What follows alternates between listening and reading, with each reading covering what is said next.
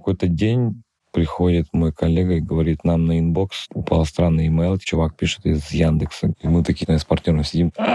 Нифига себе, что они хотят от нас. Привет, ты слушаешь подкаст «IT-самурай», и у микрофона его ведущий Илья Безделев.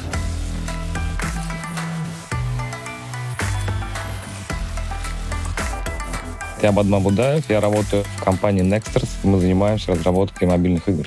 Я не знаю, как себя описать. Была проблема, прикинь, я на Тиндере вчера снова регистрировался, и как написать обо мне на Тиндере, понимаешь, чтобы это сработало. Бадма, я помню, это был, кажется, 2011 или 2012 год. Помню, как я сидел в офисе, и ты мне позвонил. Думаю, что мне Бадма звонит, короче. Я беру трубку. Я помню даже переговорку, в которой я пошел с тобой поговорить. Ты мне такой говоришь, мы начинаем стартап, приезжай помогать нам делать стартап в Москву. И тогда я, так замешкался, потому что я там на MBA собирался поступать, все такое, и я не поехал. И вы, ребята, продали этот стартап Яндексу, построили компанию, это очень круто. Давай с этого и начнем. Расскажи, пожалуйста, про мультишип, как он появился, в чем была идея. Мультишип — это агрегатор логистических компаний. Тогда была заря e-commerce в России, интернет-магазины, которые только начинали выходить в регионы, потому что до этого большая часть рынка была сконцентрирована в Москве. Мы испытывали большую проблему с доставкой. Почта России тогда их не устраивала. И у моего партнера был тогда свой интернет-магазин электронных сигарет. Я один из первых, кто столкнулся с проблемой, и у него появилась эта идея. Логистический агрегатор, то есть взять на одном сайте, собрать всех мелких независимых перевозчиков, и дать единый API и интерфейс для работы для интернет-магазина. Как выглядел продукт для конечного потребителя?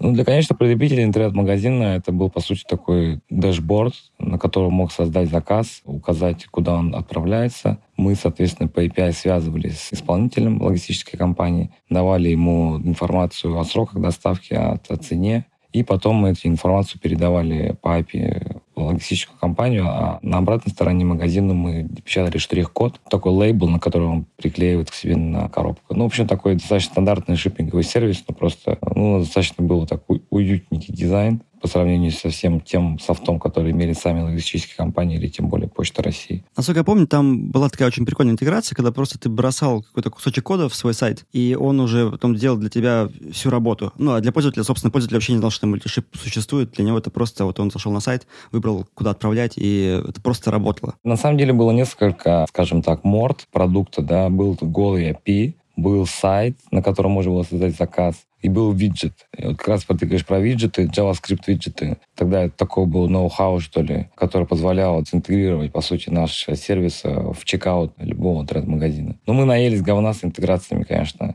Не у всех это вставало сразу.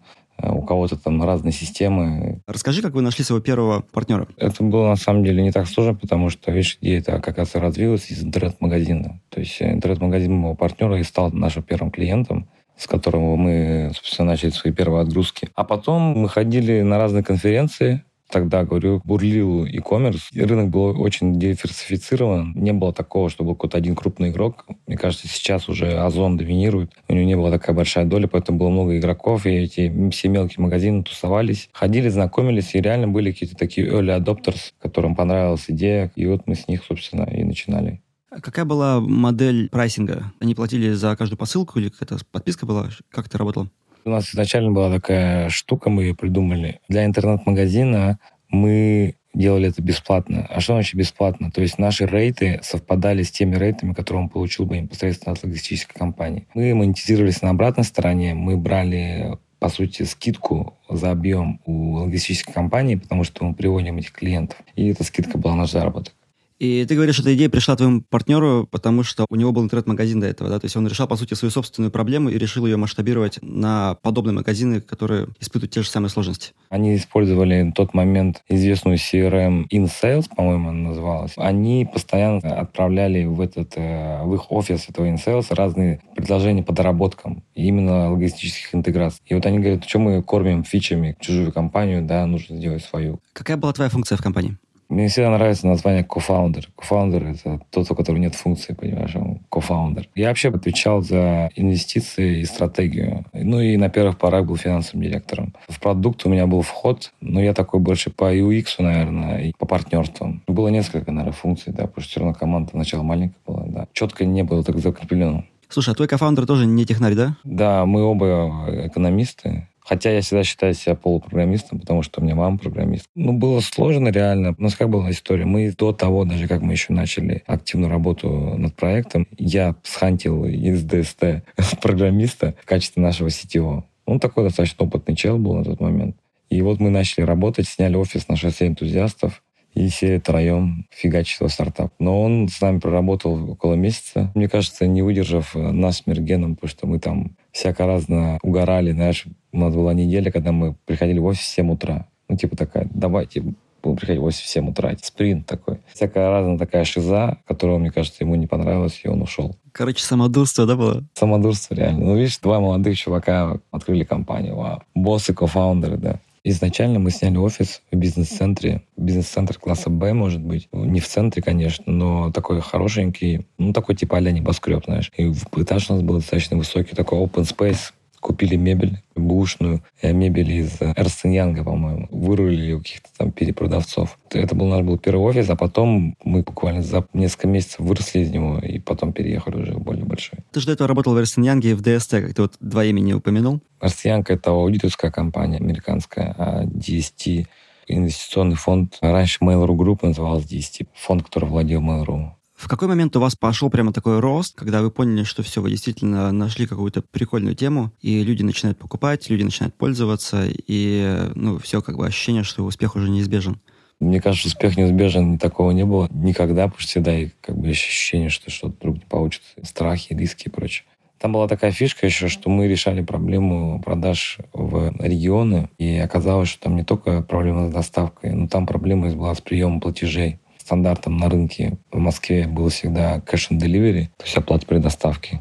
Cash and delivery в регионах в итоге занимал недели, а и порой больше, потому что деньги забирались в курьерской компании в Владивостоке, условно говоря, и потом пересылались почему-то очень долго, и в итоге в магазинах возникал кассовый разрыв. В связи с чем мы придумали еще один продукт, связанный с финансированием этого кассового разрыва, такой факторинговый, и который на самом деле очень много нам привлек сразу клиентов, потому что это живые деньги. Мы таким кредитным бизнесом вообще параллельно занимались. И эта фишка очень привлекла магазин. Если ты делаешь такие кредиты своим магазинам, там же есть определенные риски. Как вы с этим справлялись? Изначально мы заложили в модель какой-то процент риска, посоветовались с какими-то там людьми, кто в этом разбирается, сами прикинули, что если люди начнут отправлять кирпичи, а нам выставлять счета за iPhone, потом убегать. В итоге мы даже свой склад организовали, чекали, что там внутри лежит. А где взяли финансирование на стартап? Кто у вас вложил деньги? Дом мультишипа, как я сказал, работал в DST. Это инвестиционный фонд, который инвестировал и в Mail.ru, и ВКонтакте, и в Facebook, и в Алибабу, и прочее. И поэтому я вращался в таких кругах, скажем, финансовых, инвестиционных, и первые инвестиции нам дали мои бывшие коллеги. И затраты у вас были только зарплаты или что-то еще было? Офис, зарплата, корпоративы. Как стартапы в Кремниевой долине жгли деньги на корпоративы или... Мы не то что жгли, но мы старались создать, такую атмосферу. Все равно в то время, в 2012 году, мне кажется, в России мы не привыкли к гугловской теме, которая сейчас, по сути, везде она есть, там и в Сбербанке и прочее. То есть сейчас это баян, а тогда это было вау. Как на вас вышел Яндекс? В какой-то день приходит мой коллега и говорит, нам на инбокс упал странный имейл, чувак пишет из Яндекса. Из письма ничего не понятно, просто хотят встречи, и все. И мы такие с партнером сидим. Нифига себе, что они хотят от нас. Просто началось все с письма, имейла, а потом, мы уже поехали с ними общаться. Понятно, о никаком там поглощении изначально не было речи, просто по продукту общаться, по потенциальному сотрудничеству. Расскажи про механику, как проходили переговоры, вообще с чего все это началось, как все это шло, как все в итоге перешло от изначального имейла к договору о поглощении. Первое это был имейл. Потом мы поехали на встречу с Никитой, нашим бизнес-девелопмент чуваком. Приехали мы вдвоем, и на встречу к нам пришел Алексей Авдей, глава Яндекс.Маркета. Он пришел со своими коллегами, и они говорят, мы хотим, чтобы была какая-то интеграция. Потому что Яндекс.Маркет — это агрегатор магазинов, мы агрегатор логистических служб, поэтому сотрудничество здесь такое на поверхности. Продукт нам понравился, и практически сразу мы начали говорить о вариантах сотрудничества, и они сказали, что это будет выкуп софта как минимум или выкуп акций, вот так вот было. И все, и началось вся эта волокита юридическое оформление интеллектуальной собственности. В итоге с первого имейла в мае, по-моему, или в июне мы подписались в ноябре, мне кажется, или в конце года вообще. То есть заняло почти полгода, на все дела? Да. Как рассчитывалась стоимость поглощения? Как рассчитывалась стоимость вашей компании? Был чувак со стороны Яндекса, финансист, который нас опрашивал по прогнозам. Мы что-то ему давали. Мы дали свою презентацию, у нас был такой дек хороший на английском, страниц 30, наверное. И что-то они там покопались и вернулись к нам. Из двух составляющих состояла цена. Это стоимость софта, который передается в моменте. Продается им, по сути, интеллектуальные права на этот софт, на продукт. И второе — это earn-out, то есть это часть, которая выплачивается по выполнению определенных KPI. То есть я правильно понимаю, что вам после этого нужно было идти работать в Яндекс и продолжать работать над продуктом уже как часть Яндекса? Мы не то, что должны были работать, да, или не должны были, мы просто должны были выполнить KPI. То есть компания Multiship должна выполнить KPI по подключению магазинов. И ты стал сотрудником Яндекса после этого? Нет, у нас было так структурировано, что наши программеры все были устроены в Яндексе, а весь административный персонал был устроен в Multiship. Оставался быть устроен в Multiship. И как долго ты остался работать в Multiship после сделки? После сделки я работал в Multiship 2 месяца, мне кажется. Да, или меньше. Почему ты решил уйти? Основная причина у меня была всегда мечта стать президентом Республики Бурятия, откуда я родом. В тот момент совпало так, что эта сделка затриггерила рост моей популярности, скажем, в СМИ. И это было хорошим окном для того, чтобы поучаствовать в выборах в местную городскую думу. Поэтому я занялся этим проектом. Просто взял тачку и поехал в Улан-Удэ. 5500 километров мы проехали вдвоем за 3 дня. Ну, ты приехал в Бурятию, дальше что? Моя тетя много лет работала на выборах на одного большого чувака. И она сразу, соответственно, ко мне подтянулась в помощь. Она говорит: Бадма, все изи, все сделаем. И, в общем, она занималась всей этой бумажной волокитой. Я, на самом деле, большую часть всего не понимал. Плюс юрист у меня был, мой друг Саян, который тоже занимался регистрациями. Я просто ходил, как говорящая голова, не вникая, в общем, да, в детали того, что происходит особо, с точки зрения именно регистрации и прочего. Что ты говорил людям? Что ты им обещал? Основной тезис был, что я айтишник, и я смогу принести пользу через новые цифровые технологии обществу. Зашло это людям? Мне кажется, кому-то это было интересно, но широким массам, либо мы до них не смогли достучаться, дойти в смысле, либо просто пока им это не интересно. У меня была команда, реально хорошая команда предвыборная, да, что называется. У нас был хороший пиарщик, ассистент была классная. Когда я приехал в Улан-Удэ, на какое-то время я стал там таким чуваком на слуху. Куча молодежи подтянулась. Я там выступал в местном университете на факультете программирования. Разные творческие ребята, айтишники подтянулись, дизайнеры, программисты. У меня же идея, помимо депутатства, я захотел сделать коворкинг. Первый коворкинг в Улан-Удэ. Это в Москве, по-моему, было их несколько всего. Выборах, по-моему, уже там появился, но я про него даже не слышал. Мы искали место, хотели заколлабиться с местным правительством. Ходил на встречи с местными министрами. Это вообще было реально ржака. Они мне предлагали площади в технопарке. А технопарк, это, знаете, где-то находится там в ебенях. Какие-то бетонные заброшенный завод, в котором они там инновации, хотят развивать. Вообще такая тема. Куча молодежи, все помогали кто-то видос снимать для Ютуба. В общем, было масса идей, из них реализовано было не так много, потому что в какой-то момент у меня там случился финансовый кризис личный. Я не смог заинвестировать того бюджета, который я планировал в предвыборную кампанию. В итоге пришлось, поэтому, говорю, листовки самому раздавать, на своем районе стоять с ребятами. 4, по-моему, за день, за 2 приехали, стали. Такое маленько так стыдно стоять, потому что свои листовки раздавать. По квартирам ходили, да, там стучишь, здрасте, вот вы на выборы идете, я говорю, голосуйте за меня. Он говорит: это вы, что ли? Я говорю: да. Он говорит: кто такой? Я говорю: вот я программист. Говорю. Вот. Он такой: что-то мы тебя не знаем, пойдем на выборы, не пойдем. Такая тема. Но в основном бабульки, коммунисты. То есть для людей было необычно, да, то, что ты приходил сам, не просто такое лицо с постера, за которого там, не знаю, непонятно кто ходит. Многие удивлялись, такие: вау, странная тема, да, это ты сам. В итоге ты с выборов себя снял, да? Нет, я не снимал с выборов. Мы дошли до конца. Кто-то даже подал на меня в суд. Я не знаю, кто-то из конкурентов или какой-то недоброжелатель с указанием на то, что я какие-то там нарушения совершил при регистрации на выборы. Но в итоге мой юрист победил в суде. Я говорю: это вообще просто такой экшен, знаешь. И в итоге, да, нормально. В день выборов я присутствовал. У нас было на участке, по-моему, 7 человек. Это были самые конкурентные выборы вообще за всю историю тогда в Бурятии. Потому что была новая схема принята, то, что мэра города выбирает не напрямую жители, а через представителей, то есть городской совет выбирает мэра. И, соответственно, значение депутата городского совета возросло, влияние на политику. И у нас победил коммунист с большим отрывом. 40%, что ли. Я набрал, например, 1%. Сколько-то там десятков человек, может быть, на меня проголосовало. С учетом того, что реально освещения не было баннеров вообще, по телевизору ничего не было. И как-то, если честно, уже под конец выборов у меня уже и желания, мне кажется, особо не было после всего опыта общения с госорганами и прочее. Наверное, я там переоценил уже цели, скажем. А почему ты хотел стать президентом Бурятии? Вообще, какая была мотивация изначально? Не знаю, может, это мама навязала там или что-то еще. Знаешь, как в Америке говорят, ты президентом штатов станешь, у нас президентом Бурятии. Такая какая-то детская амбиция. Хочется сделать жизнь лучше, поучаствовать в общем деле. Ты будешь снова пробовать? Я думаю, да. Ну, может, и не Бурятия, может, Россия. В каких-то выборах, да, я по-любому поучаствую. Все равно нужно что-то менять в целом в нашем государственном устройстве. Бадма, давай вернемся еще назад, тоже лет на 10, когда ты работал в ДСТ. Насколько я помню, это же фонд Юрия Мильнера, далеко не безызвестного. Даже в фильме «Дудя» про него говорил Николай Давыдов, говорил про то, как вот Мильнер там со всеми встречается, что это такая большая очень личность. Ты был в его фонде финансовым директором, насколько я помню. Да, все правильно. Пришел в момент, когда Mail.ru выходил на IPO. ДСТ за несколько лет консолидировал практически все активы, кроме Яндекса, в Рунете. То есть он собрал Одноклассники, ВКонтакте, Mail. Ну и самое главное, огромный игровой кусок в тот момент компании Аструм, Невал, которые давали половину выручки. Собрал это все в один большой конгломерат, назвал это Mail.ru Group, переименовал ДСТ и вывел на лондонскую биржу. После этого для Юрия Борисовича этот проект закончился, и он открыл компанию DST Global, которая уже проинвестировала в Facebook, благодаря его отношениям с Цукербергом. И он меня пригласил из DST из Mail в DST Global и назвал меня финансовым директором. 25 лет. Объем был, конечно, колоссальный. Денег. Ты мне как-то рассказывал про то, что миллиардеры никогда не спят. Ну, Юрий Борисович работал очень много, реально, постоянно. В машине, в самолетах. Постоянно куда-то летал, ездил. И много работы, реально.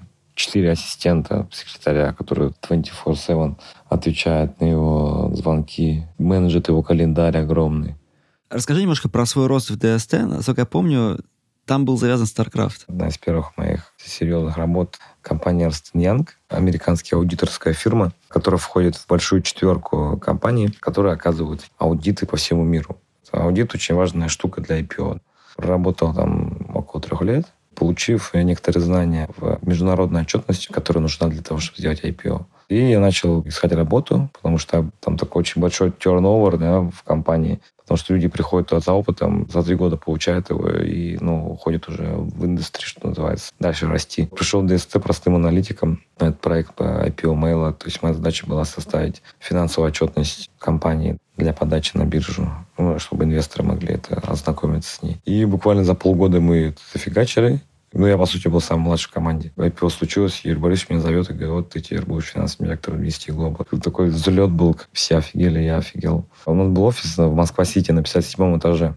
Шикарнейший офис, огромный. И там, на самом деле, сидело всего человек, наверное, 25. Процесс IPO — это такой, знаешь, суперспринт, забег, все не спят, не едят, без выходных. Команда так сплочается, знаешь, что постоянно посиделки ночью, да, там еду закажешь, пообщаешься.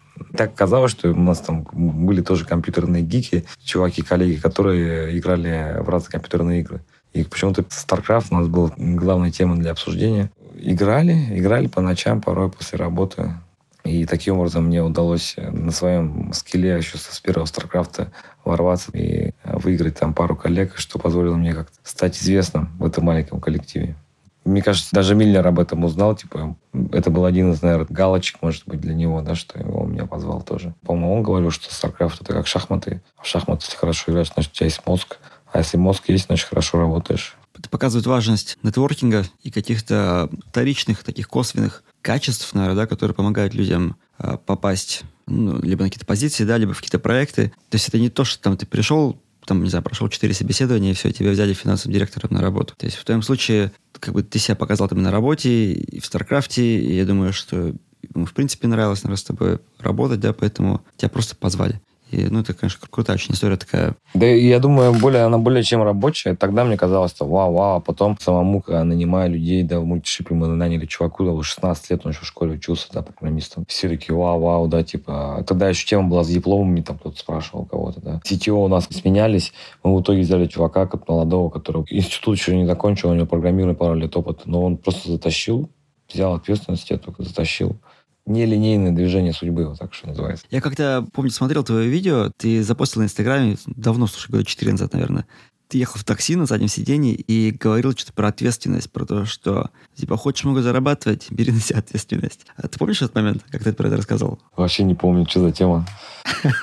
А не знаю, ты просто сидел такой, деньги делает тот, кто берет на себя ответственность. Ну, как бы в этом был твой посыл, и он мне очень, откликнулся, всегда откликался, да, потому что деньги и заработок — это не за то, что ты сделал, точнее, не за то, что ты делаешь, там, позвонил кому-то, там, имейл написал, да, это за то, какой результат это все потом принесло в итоге. И, в этом, собственно, ответственность. И твоя мысль была в том, что хочешь роста, бери на себя ответственность больше, чем, наверное, ты можешь осилить прямо сейчас, тебе нужно в нее вырасти. И мне кажется, вот это то, о чем ты сейчас говоришь, вот про этого паренька, который вашим CTO стал, и про тебя, собственно, когда ты вот в ДСТ пришел. В принципе, идея похожа на мою, но сейчас я просто думаю, может быть, как-то без ответственности можно деньги получить. Не, я думаю, что да, это всегда про ответственность. Если говорить про карьерную тему, 100%, да и вообще в целом, мне кажется, да. Вот после того, как ты продал компанию Яндексу, ты поехал в Штаты. В Штатах ты пробыл, насколько я помню, пару лет, потом вернулся обратно в Россию. И я помню, когда ты вернулся, для меня это было такое вообще... Почему, Бадма? Это же Штаты, а ты уехал обратно в Россию. И ты сказал что-то вроде, это моя страна, да, вот Россия, буду дальше ее развивать. Расскажи немножко вот про свой экспириенс в Штатах и почему ты вернулся обратно. В Штаты просто поехали. Это не было какого-то плана даже. Моя жена была беременна, и мы подумали, почему бы не сделать ребенку паспорт американский.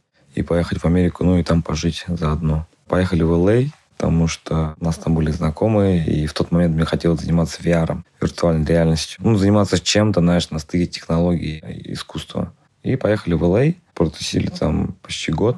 Я не хотел в Л.А. работать в компании. Я работал в Арсенянге.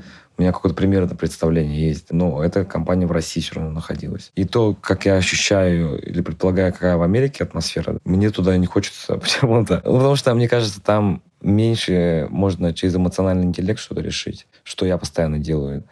Плюс у меня отчасти из-за языкового барьера, то, что ты не можешь быть нейтивом. Из-за этого, приходится работать много, а я много работать не хочу. Слушай, а когда ты в Штат тогда уехал, я помню, что ты как-то вдался в какие-то буддистские вещи, там, в дзен. В момент, когда я продал стартап, сдвиг сознания реально какой-то произошел, и мои интересы изменились несколько, а где-то радикально. Даже решение, почему я уехал из Америки, многие такие, вау, ты чё, мне там визу дали, да, как одаренному человеку. Но я поехал на випассану в штате Вашингтон, 10 дней отмедитировал, вышел и подумал, я хочу в Россию ехать. Как проходила випассана? Випассана — это вообще слово на языке Пали, на котором говорил Будда, означает концентрация. А вообще 10-дневный курс, который проходит обычно в Москве, в частности, он в заброшенном спортивном лагере, где собирается там человек 100-150 и медитирует каждый день в большом зале.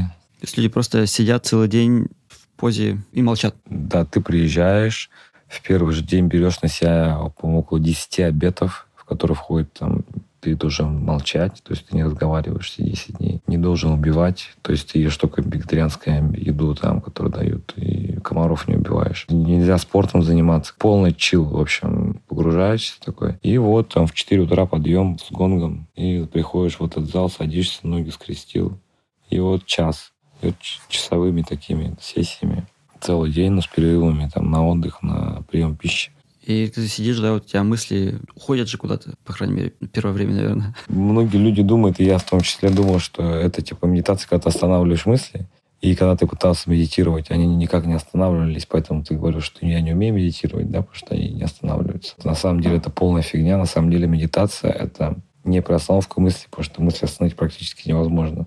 Но это попытка остановки мысли через внимание, через направленное внимание. То есть, когда, например, даже ты строчишь что-то на клавиатуре, у тебя же нет потока мыслей, ты просто строчишь.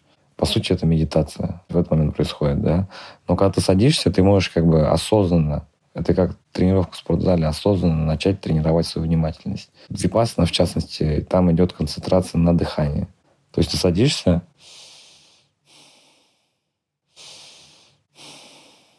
не нужно сильное дыхание, обычное, да, но ты просто наблюдаешь, как воздух входит и выходит из тебя.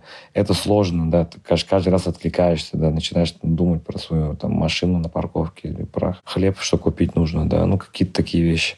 Но ты постоянно возвращаешь свое внимание на дыхание.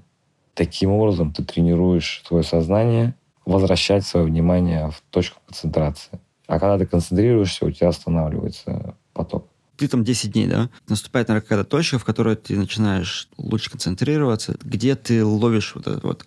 Ага, ты приобретаешь какой-то навык. Такого нету вообще, потому что 10 дней это слишком мало, мне кажется, чтобы что-то там, какое-то озарение получить. Понятно, что первые там 3 дня вообще ломка, да, там в 4 утра встаешь, ноги болят. А во сколько ложишься? В 9, по-моему, или в 10. В Америке я был на границе штата Вашингтон и Орегон. Офигенная природа, офигенный центр випассаны, красивый, специально построенный под него. Випассаны центр в Америке супер богатый.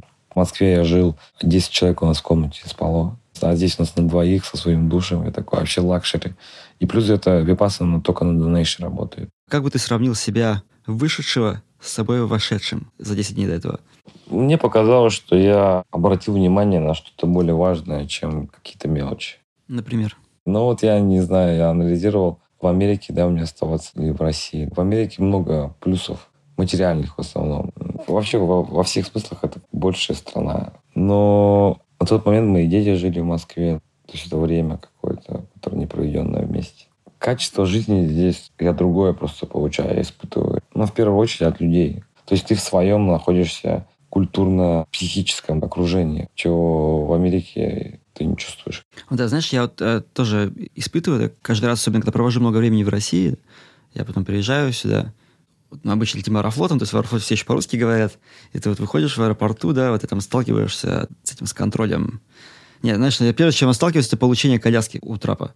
И вот эта английская речь, и у меня прям это ощущение, как будто у меня перед лицом положили какой-то поролон, и звук через этот поролон идет. Нет этой свободы. Не то, что ее нет, я не испытываю эту свободу выражения себя. Она как будто у меня блокируется, когда я сюда приезжаю. Поэтому я всегда, когда приезжаю, у меня как-то жизнь так подзакисает. В течение какого-то времени мне нужно, знаешь, там разогнаться, там, с какими-то ребятами русскими поговорить. Ну, и с бурятскими ребятами, с русскоговорящими, да. Ну, и потом постепенно как-то начинаю в колею входить, но все равно вот, когда приезжаешь в Россию, вот это ощущение, как будто попал, я не знаю.